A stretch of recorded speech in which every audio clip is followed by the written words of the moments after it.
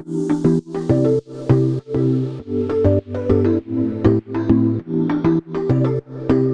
guys, and welcome back to the Atlas Weekly Recap, covering the financial news and events of last week and the week ahead as of Monday, October 30th, 2023. In this week's episode, I'll be covering Australia's hotter than expected inflation data for the September quarter. We'll talk about how the US economy is going, as well as some recent third quarter earnings results from the likes of Alphabet and Meta. Lastly, we'll take a look at how equity markets have performed over the last 2 weeks. So let's get into it.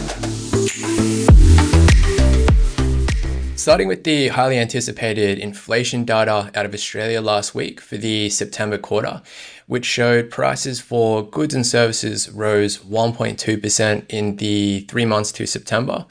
And this was against estimates of 1.1%. So a little bit higher than estimates there. And this saw the annual rate of inflation, so in the 12 months to September, come in at 5.4%. So it has come down from 6% in June, but still, 5.4%, well above that RBA target band of 2 to 3%. Also coming in higher than expected was the core measure for inflation. So this measure excludes those volatile price items such as food and energy. And it too came in at 1.2% in the September quarter and was higher than estimates of 1.1%. So while these were only modest misses, so coming in at 1.2% with expectations of 1.1, the issue was that the market estimates were actually quite high already, and also prove that the RBA will likely need to upgrade its inflation forecasts. So in next week's statement of monetary policy that will come out alongside the rate decision, it's likely that their forecast will be revised. While tensions in the Middle East could cause the RBA to hold off on raising rates next week, so central banks don't tend to like raising rates when there's a high degree of geopolitical tension occurring in the world. Michelle Bullock, the new RBA governor, she has been talking quite tough on fighting inflation, bringing it down to that target range more recently. So it may be the case where the bank has sort of really backed itself into a corner and will be forced to lift rates at its next meeting on Melbourne Cup Day, the 7th of November. In the United States on Thursday night, we saw a huge US GDP report for the third quarter of 2023. So GDP, gross domestic product, it's a measure of the economy's output, and showed the US economy grew on an annual basis at 4.9% over the last 12 months. And this came in higher than the market had expected. So estimates were for GDP to come in at 4.5% in the 12 months to September. And most of this growth was underpinned by solid consumer spending. And this is really a classic case of good news is bad news. So obviously, it is a good thing that the economy in the US is continuing to grow. However, with the backdrop of higher inflation and hawkish central banks, so I guess aggressive central bankers looking to keep rates higher, it does sort of put pressure on prices in the US, and it just means that the Fed is likely to continue to keep interest rates higher for longer. Also in the US, looking to some heavy hitter US companies reporting their Q3 or quarter three earnings reports last week, we saw positive results from the likes of Amazon and Microsoft. However, Alphabet and Meta did disappoint investors with their results. So looking at Alphabet, they had some soft cloud computing result, and this saw its share price come off close to 9.5% on Wednesday.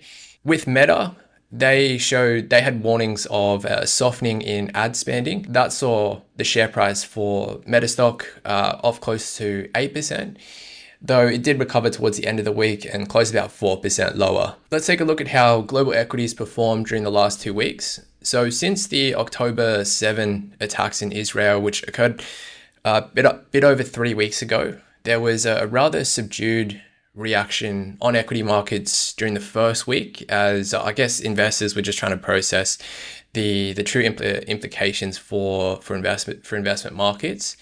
However, as tensions have, I guess, continued to really escalate over the last 2 weeks, and this alongside the uncertain backdrop of persistent inflation and central banks, showing no signs of cutting interest rates, this has really seen risk assets come off more recently. So in the last 2 weeks, if we look at some of the major equity indexes, the ASX 200 in Australia, it's down 3.2% over the last 2 weeks. In the US, the S&P 500 is down 4.9%.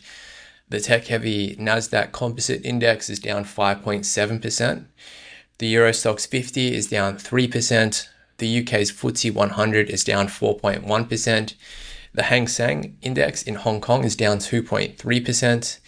And then looking at the Australian dollar, if we look at it against the US dollar, I mean, it's up 0.75% over the last 2 weeks. So it's sitting at about US 63 cents, but this is sort of coming off a low base. And if we do see a rate rise next week by the Reserve Bank of Australia, this should support the Australian dollar and strengthen it. Looking to the week ahead, markets will continue to keep a close eye on the Middle East with a focus on whether Israel's anticipated move into Gaza sparks any wider escalations. Key economic highlights this week include Wednesday's US Federal Reserve policy meeting, where interest rates are expected to remain on hold in the US, although it's very likely the same sort of tough talk by the Fed and the chairman Jerome Powell is likely to remain. So very much the case where it's likely interest rates are going to continue to be higher for longer. As the Q3 earnings season continues in the United States, we'll see Apple post their Q3 results on Thursday night. So that will be a big result for the US equity markets on Thursday. Locally in Australia, we'll have more data on house prices for the month of October. So that comes out on Wednesday. And house prices have just consistently been moving in that upward trajectory over the last couple of months. And another solid house price movement could increase the chance for a rate hike next week when the RBA meets next. Currently, the market is pricing about a 47% chance that the Reserve Bank will hike rates by 25 basis points or 0.25% next week. That's all for this week, guys. I'll be back next week with another episode of the Atlas Weekly Recap. Thanks for dialing in.